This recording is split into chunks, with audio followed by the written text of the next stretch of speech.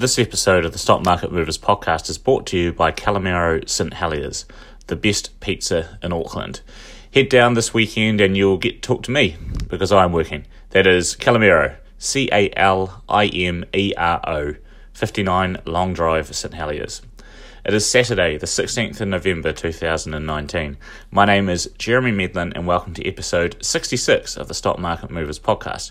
Just a quick reminder that nothing that I say today should be considered financial advice, and if you're looking for financial advice, I recommend that you speak to an authorised financial advisor. How do you like a Saturday morning episode? It turns out I quite like them a lot because I'm doing another one. Maybe something that we continue with. So you'll remember a few episodes back when I talked about the takeover of New Zealand oil and gas. I've not listened back to it to sort of quote exactly what I said, but I remember saying something along the lines that it'll almost certainly go through because there's a dominant majority shareholder.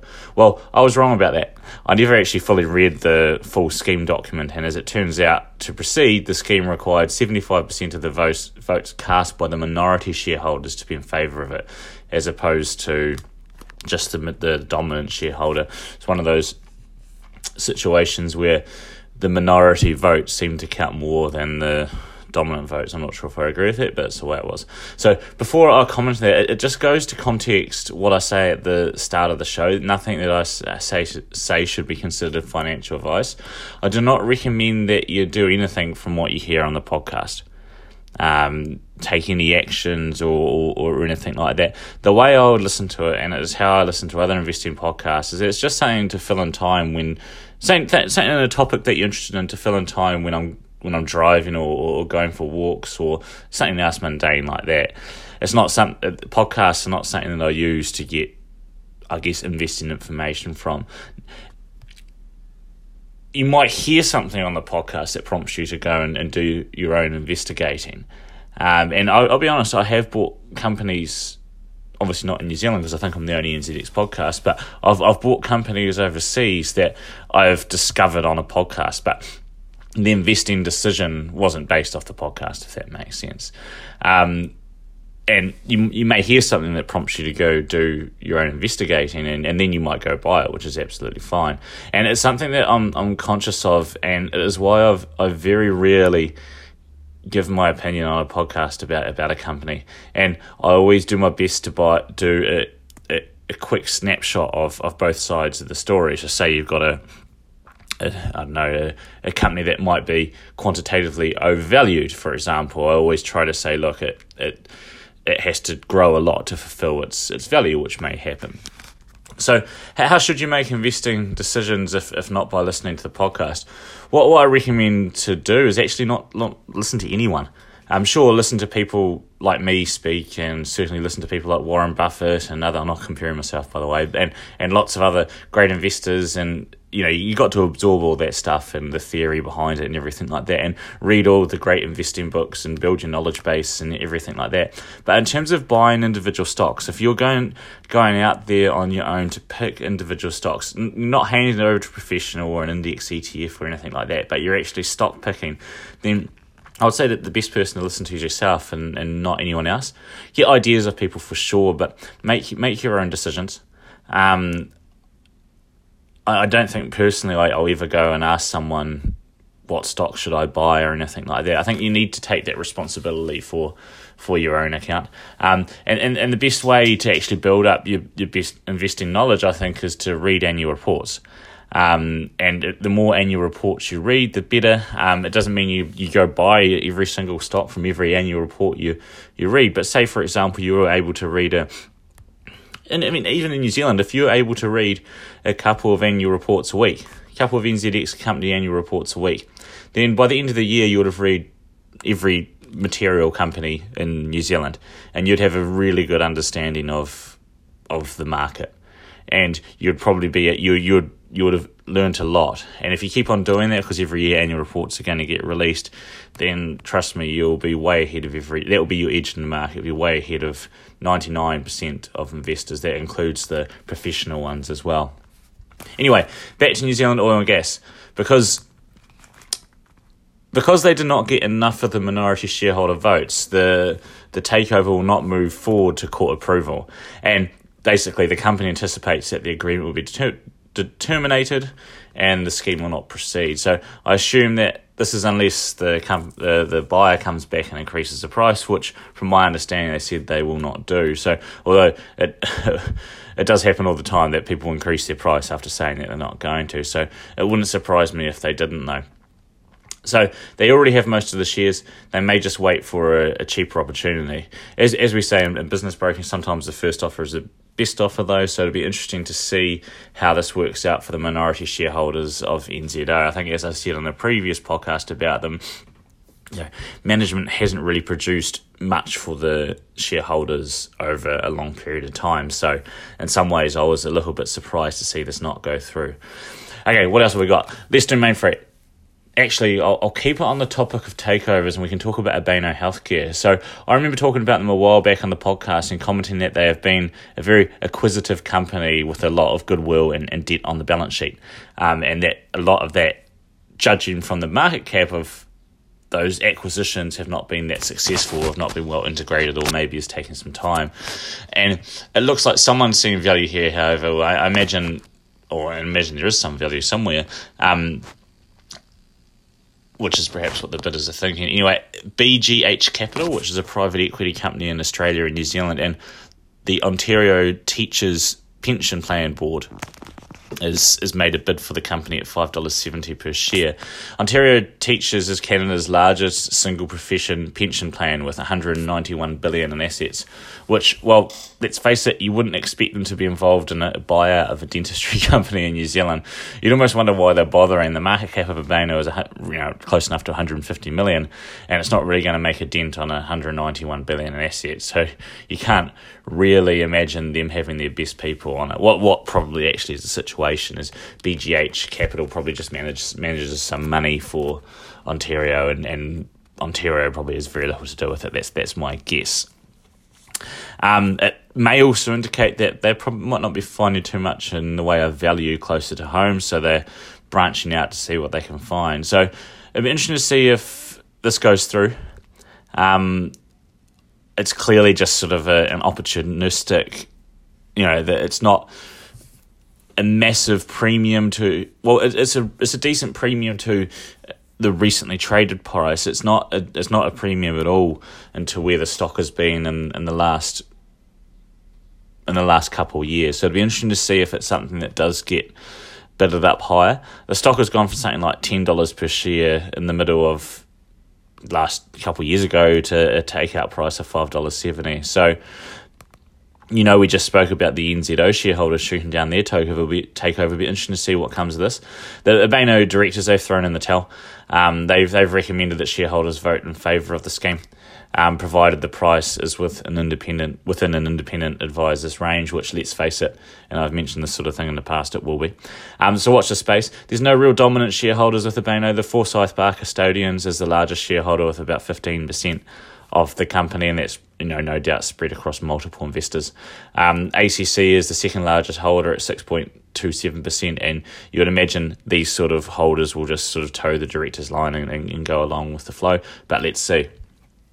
Okay, so the two stocks we've talked about so far, I guess performance-wise, they've been two of the basement dwellers of the NZO for a long period of time, and Abeno for, I guess, the last couple of years at least anyway. So now we'll talk about one of the high flyers, and that's Mainfreight. I started talking about them before, but we'll get onto it now. I think they've been one, maybe aside from A2 Milk and Ryman Healthcare over a long period of time, I guess the best performing stock on the NZX. I'm not 100% sure on that, but they've been right up there. And anyway, they released their half-year results for the year ending September 30th, so only a couple of weeks ago. So revenue was $1.5 billion, up just under 70 million, or 4.9% in the prior reporting period, and net profit after tax was 62.2 million, up 6.51 million, or 11.7%. So basically, the bottom line's growing faster than the top line, so there's some operating leverage there.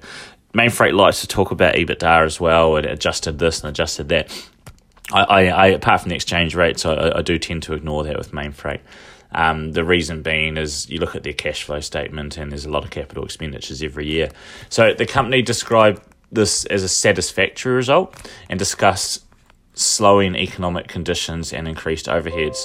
So they have an interim dividend of 25 cents per share, which is an increase of 13.6% on the prior year. So interestingly enough there, that the dividend is, you got net profit growing faster than revenue, but you've got the dividend growing faster than net profit. It doesn't make for a fantastic yield, but part of Mainfreight's, I guess, success story as a stock is that they've been able to consistently increase dividends over a long period of time. So while the yield may not be fantastic now, it wasn't fantastic 10 years ago either. But the dividend they pay out, your yield on cost if you bought 10 years ago, I imagine, is quite satisfactory. And yield on cost is an interesting metric sometimes I like to look at when you look at these companies with the low dividend yield. So I guess the question is if you're buying it now and you're holding for 10 years, is your yield on cost in 10 years' time going to be quite low? It'll be interesting to see. And occasionally with these sorts of, companies that can increase their, if you look at what's a good example? One of the real dividend increases in the United States. Say Johnson & Johnson in the United States, which has increased its dividend every year for something like 60 years. If you go back to, 60 years ago, you're probably getting per quarter in dividends more than what you paid for the stock. So those sorts of crazy things can happen over a long period of time of compounding at 10 to 20% a year. As eventually you can be getting more dividends than what you paid in the stock. And I'm not sure what Ryman Healthcare listed there, but I think if you'd bought them in 1999, I imagine your yield on cost would be getting right on up there now in terms of the dividend increases they've been able to do. And actually, I don't know why I'm talking about Ryman Healthcare. It's probably the case with Mainfreight. Anyway, they gave a bit of a mixed outlook. I always like the Mainfreight reports. They seem to be quite straight up in their comments, and I guess the tone of the report, I'll describe it somewhere between optimistic but also cautious. So it'll be interesting to see what happens. It's clear that they're facing some sort of, I guess, the macro headwinds in some of their markets. The New Zealand and Australia ones appear to be strong though, just from the numbers. I don't have a good record with Mainfreight. I have owned it on and off for a brief period of time. But my biggest stuff up was turning my nose to it at $10 per share. Now it is looking down for me at the great height of $42 per share and and laughing. So there you go. Okay, let's move on from that success story. Sanford is a company. I don't know if I talked about it in the past or not. I may have done. I may have mentioned it, but I have to confess I don't know a whole heap about them. Obviously, they're involved in fisheries, and except to say that they're probably they're an extremely old company and one of the oldest listed companies on the NZX. My direct broking screen says that they were listed in 1960, but I know they've been around for a heap longer than that. So catch and harvest volumes, they're down 4% on the prior reporting year. Interestingly, that revenue has increased to $545 million. So, and we'll talk about that more. What that indicates to you is that basically they're able to sell less for more, and quite a big difference more as well. So that's interesting. They haven't been as profitable on it though. It was a gross profit decreased by 6%. Net profit after tax was around the same as last year. For the financial year ending 30th of September, it was 41.7 million compared to 42.3 in the prior year. So around about the same. The company said the result did not meet original expectations. It was a good outcome following a difficult year, and certainly confirms that Sanford has adopted the right strategy for challenging times, is what they've said. Tough sort of company to make. How would I say? I think long-term predictions in this space would be easier to make than short-term predictions. The reason I say that is because so much can happen in the short term that you're not expecting with this sort of business, when you've got things like the weather and you've got all sorts of variables that go into the calculation that making short-term predictions can be quite difficult. However, I reckon making long-term predictions would be a lot easier. It might be different to a company, say, like, I don't know, Pushpay. We're making it a short-term prediction on what's going to happen next year because it's a recurring subscription business or payments business or whatever it might be. Making a short-term prediction is probably easier than making a long-term prediction on how the space will look like in the future. Whereas I reckon it's a completely different case for Sanford. They've come out, and there's an interesting quote here. They say climate change is the number one risk we face as a business. We see the consequences of warmer waters and adverse weather conditions playing out in the oceans and on our bottom line.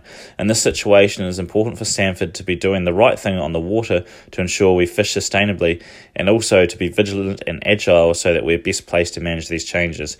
Our strategy is to mitigate this risk through investing in innovation across the business and bringing our customer focus to life at the same time is clearly bearing fruit. Achieving significant top-line growth with reduced volume strongly aligns with our strategy direction, which basically means that you're going to be paying more for salmon or other fish and everything like that. So they're saying that they are happy to reduce volumes but charge more for their product. It'll be interesting to see how long, I guess, what the breaking point for that is. So at what point does the consumer say, no, I'm not eating fish now because it's got way more expensive? I imagine there is a reasonable amount of pricing power there with Sanford. I reckon they can probably increase their prices for a decent period of time and still reduce volumes, if that makes sense. But obviously there'll be a point where people are no longer prepared to run with it. Anyway, that's about all we have time for again today. I hope you've enjoyed another Saturday morning podcast. It might be something that we do more of. Come into Calamero this weekend and have a chat to me about stocks. I'll give you a discount. Thanks again for listening to the podcast. A reminder that nothing that I said today should be considered financial advice. Find out more about the podcast, www.stockmarketmovers.co.nz, or come in and see me at Calamero and have a chat. Like us on Facebook. Follow me on Twitter. I don't tweet much, but I am on it. If you want to email me, it is jeremy@stockmarketmovers.co.nz. Once again, my name is Jeremy Medlin, and this has been episode 66 of the Stock Market Movers podcast. Sorry about that stuff up if you're still listening. For Saturday, the 16th of November 2019. We'll see you all again next week.